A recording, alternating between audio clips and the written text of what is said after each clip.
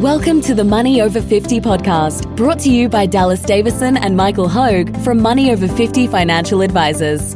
This information is general in nature and does not take into account your objectives, financial situation, or needs. Therefore, you should consider whether the information is appropriate for you and your personal circumstances. If you require personal advice, please contact Money Over 50 Financial Advisors. Here are your hosts, Dallas Davison and Michael Hogue.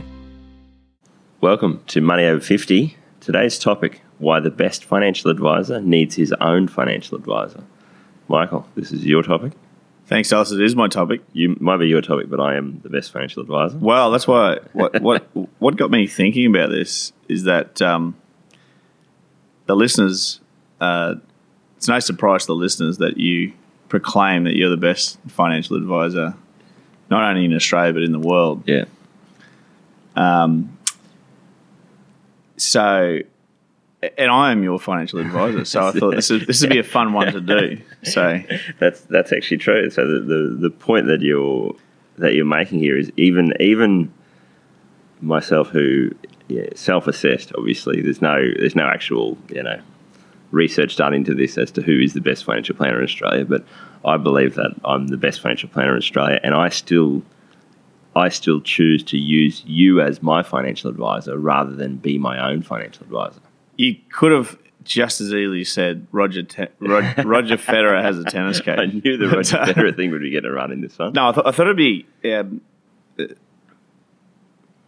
all jokes aside, I thought it'd be interesting to talk about the reasons that I think, because obviously both of us are technically equipped enough to manage our own finances. We're technically equipped. That's a great to be point. able to do that. This is a study of the side of financial planning or of having a financial advisor that I think most people can understand. That they look at legislation, they look at how to invest their super, and they go, "This is all just a foreign language. I don't understand it. I don't want to understand it. I'll pay someone who does."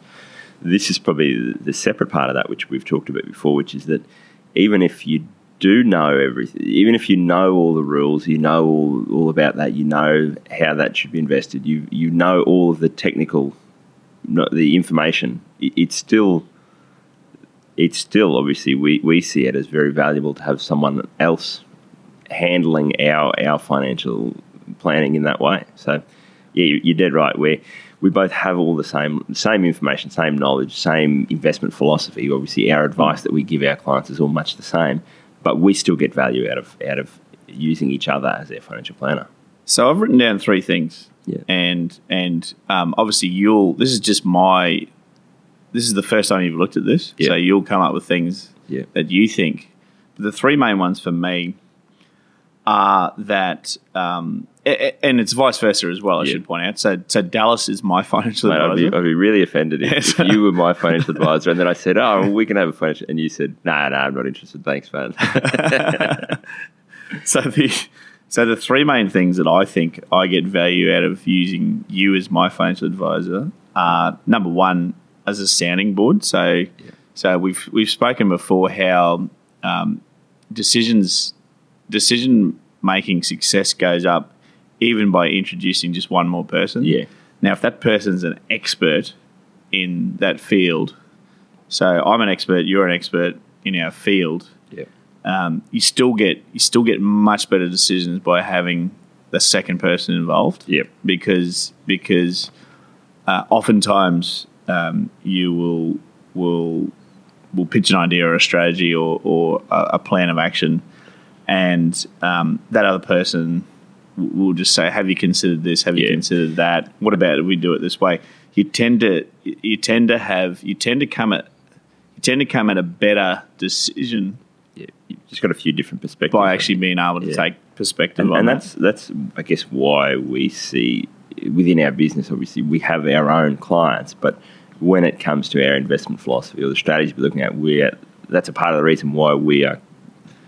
I think it's valuable that we bounce ideas off each other and look at different things together, because you want that team approach, because you then get different perspectives. Even if you've got all the same study that you've done, just different perspectives on things, you're going to get a different view or a different idea that you might not have thought of. And that's, I think, what you mean there is that those different perspectives are going to be, even though we've, in many ways, we're very similar, we will approach things in, even it might only be a small thing, which is we're trying to achieve the same result, but we might have two different ways that we think that will work best. Yep. That can also be valuable. Is you just then got more options that you're choosing from because you've got more ideas brought to the table. You then, I think that's probably up there is that you just got more perspectives, more different views on things. That leads to then more different options as to what are the choices that we can make here.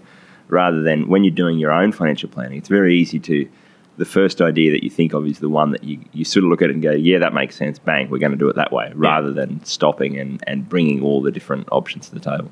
Absolutely.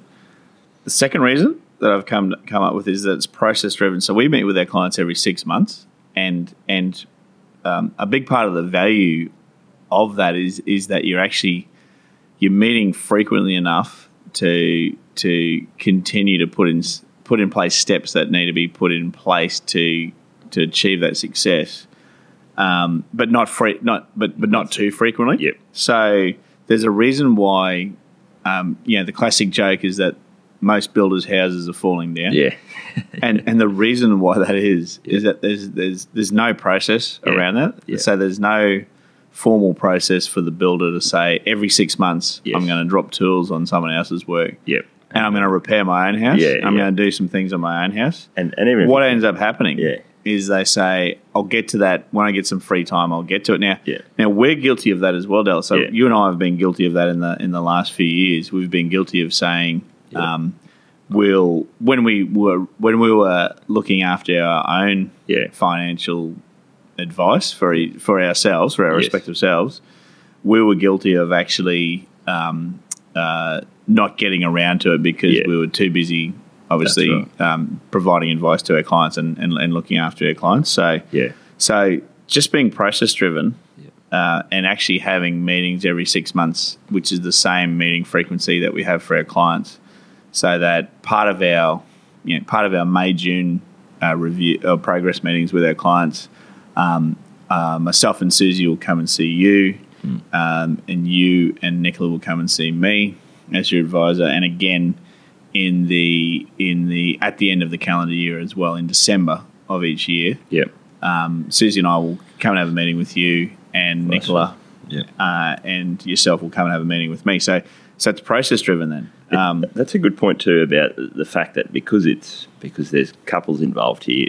What I've found, and I think we talked about this in another podcast, is that it makes it easy, even in terms of having conversations about money as a couple, is that you know that there's a formal process there of we are going to be at a very minimum every 6 months we are going to be sitting down as a couple and talking about our money. Whereas I'm guilty of this in particular because I love talking about it, and so I talk all the time, and we'll be sitting at home and our 2-year-old will be crying or halfway through dinner or something, and I'll start to go, what we should do, and spout off on some out there financial planning idea, and Nick will be sitting there going, now's not the time. So it's probably a part of that process is just even the communication. Even if you have that meeting and nothing comes out of it that you need to do, at least you're not sitting there going, have we had a conversation about what we need to do next? Are we on track? Are we not?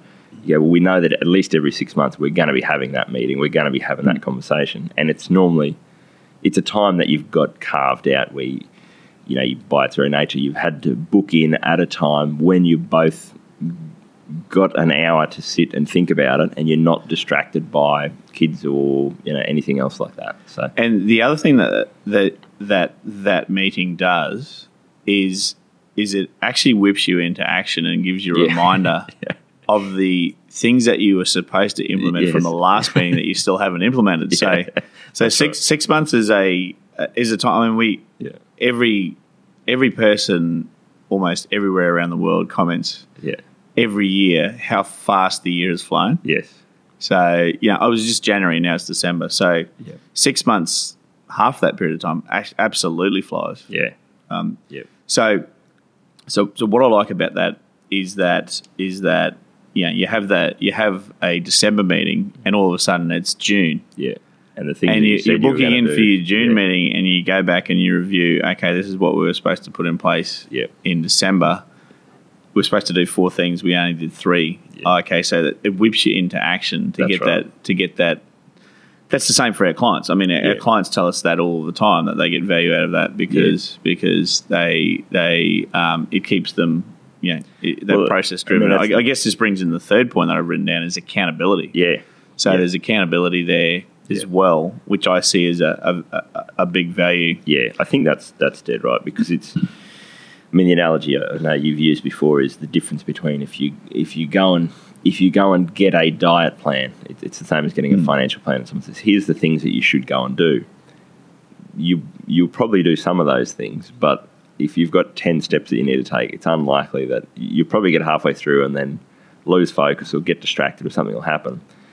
If you go and get a diet plan and the dietitian says, "Okay, good luck, see you later," you might do some of the things they said, but probably not all of them. Whereas if they say, "Here's your diet plan, here's your diary, I need you to keep a track of everything you eat for the next week, and then come back and we're going to have another meeting next Monday," you're far more likely to actually stick to the plan and to do everything that you were supposed to do, because you know that there's going to be, you've then got to revisit that. And it's just, our subconscious mind doesn't like being rubbed in those mistakes. It doesn't like the idea of, well, I'm going to feel a bit silly if I come back in a week's time and I said I was going to do these things and I didn't do it. And that's, again, it's one of those things where we never want that dynamic with our clients where it's like they're the naughty child and we're the parents and we're telling them what to do. It's more, we've all sat down, we've all worked out, these are the next steps that need to happen. This is what you need to do. And everyone's, you've all agreed that that's what needs to happen. So it's then just a matter of, we all know we want to do that. It's just a matter of making it happen. And that regular check-in is, like you say, it's a good way to just, it's a bit of a kick to go, those things that I said I was going to do, I really need to do them. Otherwise, what was the point of having the meeting in the first place? Yeah, look, there's a reason why the best professional athletes in any sport around the world, they have their own strength and conditioning coach. Yeah. Now, they have the technical prowess to be able to do their own strength and conditioning. Yeah. But what they like about that is it's process driven. Yeah. So they turn up at this point. They turn up at the time that the strength and conditioning coach says to turn up. Yeah. The session goes for as long as the strength and conditioning coach says it's going to go for. And then that's it. And, the strength and conditioning coach is consulting with a nutritionist as well and all those types of things. So the professional athlete has the technical ability and knowledge to be able to do that. Yeah. I mean, I've made comment. I can download professional athlete strength and conditioning programs. Yes. From the WWW. Yeah. So and I think that's what it is that it's process driven for them. Yeah. So turn up at this point in time. It'll go for as long as it goes for. Yeah. Eat this straight after it. I've consulted with with your nutritionist. And there's accountability. Yeah. So, the technical aspect, and I think the technical aspect of financial planning is about half. I give it a weighting of about half. Yeah, I'd agree with that. Of the overall value of a good financial advisor. I give their technical ability about half of a weighting. I give everything else about another half of the value of the weighting. Well, there you go. That's a great point. Is that if you look at these things we're talking about here, this being a sounding board, having being process driven, having accountability, for us to be each other's advisors. Obviously, we're not doing that. We're obviously not doing that for technical knowledge because we have the same technical knowledge. Yes, I'd say mine's probably a bit better, but that's but there's obviously we still see so much value in doing that we still go through the process. We have all the same headaches. We still got to get off our bum and go and book a meeting and do all the rest of it and organise a babysitter and do those things to actually make that happen, because that's how much value we see in that. I don't know whether you wouldn't even really call it the softer side of it, because it's not, but it is the non-technical aspect of it. So there's a lot of value in just turning up. Yeah. And booking a meeting, turning up and setting aside an hour every 6 months to discuss your objectives. Now, the softer side of it is, for example, yourself and Nicola sitting down together, and I was sort of a quasi marriage counsellor there. Yeah. I would say you're more a lawyer for Nicola arguing on her behalf than anything else, but she probably thinks the same thing. Well, I know that one of my biggest financial tips ever is to stay married. Don't get divorced. Don't get divorced. So anything you can do. So I had to make you give a little bit. Yeah. Because I didn't want to get to the point down the track that you just got sick of your inflexibility. So I did. I got you to bend a bit. Yeah. And she had a win, you had a win. Yeah. And that's right. Yeah. No, exactly. And that's probably, I guess, a part of that.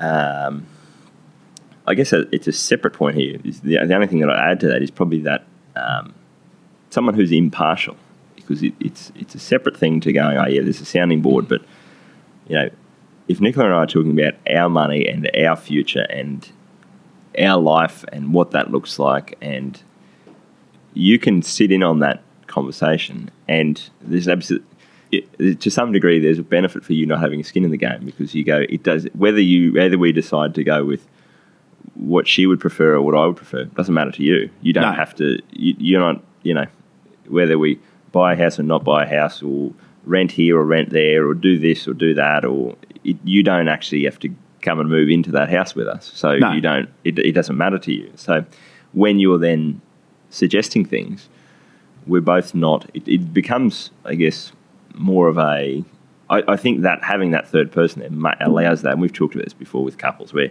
it allows that to become a collaborative thing of, right, how do we all get what we want? Because you're there able to, I guess, interpret a bit of the time between this is what Dallas wants, this is what Nicola wants. They're not necessarily opposed, but where do you direct your resources? If you do it this way, then this way, that's kind of the way that everyone can get what they want. Whereas it's easy when there's only the two of you, it's easy for that to turn into an argument and a debate about, and we've seen this before with couples where they come in and the minute you start talking about it, sometimes it becomes each of them thinking that the other one is the problem. And going, well, if you didn't do that, then we'd be fine. And if you didn't do that, and you go, well, that doesn't help anything. That doesn't really matter. What we're trying to do is, what do you both want? How do we get all of that working in together? So I think there's probably that. I think impartial is probably the word that I'd add into there. That's really valuable to the advice process. Well, if you sat down with a counsellor, so if you and Nicola booked out, anyone that you could do, that listens, that had no technical knowledge whatsoever, and you took the time to avoid other distractions, set aside an hour, and you talked about your finances to someone who had no idea about finances. Yeah, you probably that would be better off. That would be better than doing nothing. Well, generally speaking, yes. Yeah. When you're sitting down with a technical expert, who's seen all the scenarios before, has seen a lot of situations before. I mean, you've seen these situations before as well. Yeah. But I'm the impartial third person, as you just pointed out. Yeah. It's far easier to get two people on the same page. Yeah, absolutely. I think in that situation. So my big three. Why the best financial advisor? And do you notice, listeners, that I haven't identified who the best financial advisor who it is? Why the best financial advisor needs his own financial advisor. Number one, sounding board. So decisions, better decisions are made with more than one person involved, and there's been numerous studies that have shown that to be true. Number two, it's process driven. So the same meeting frequency as we meet with their clients every 6 months. That allows you to make sure that things are getting implemented. If you've missed anything that you were supposed to implement 6 months ago, you know that your meeting's coming up, and you implement those. And you actually formally sit down every 6 months for an hour each period of time with two members of the couple. And number three is accountability. Yeah. So I think that's a great place to wrap up. Thanks for listening. Thank you for listening to the Money Over 50 podcast with Money Over 50 Financial Advisors. We look forward to catching up again soon.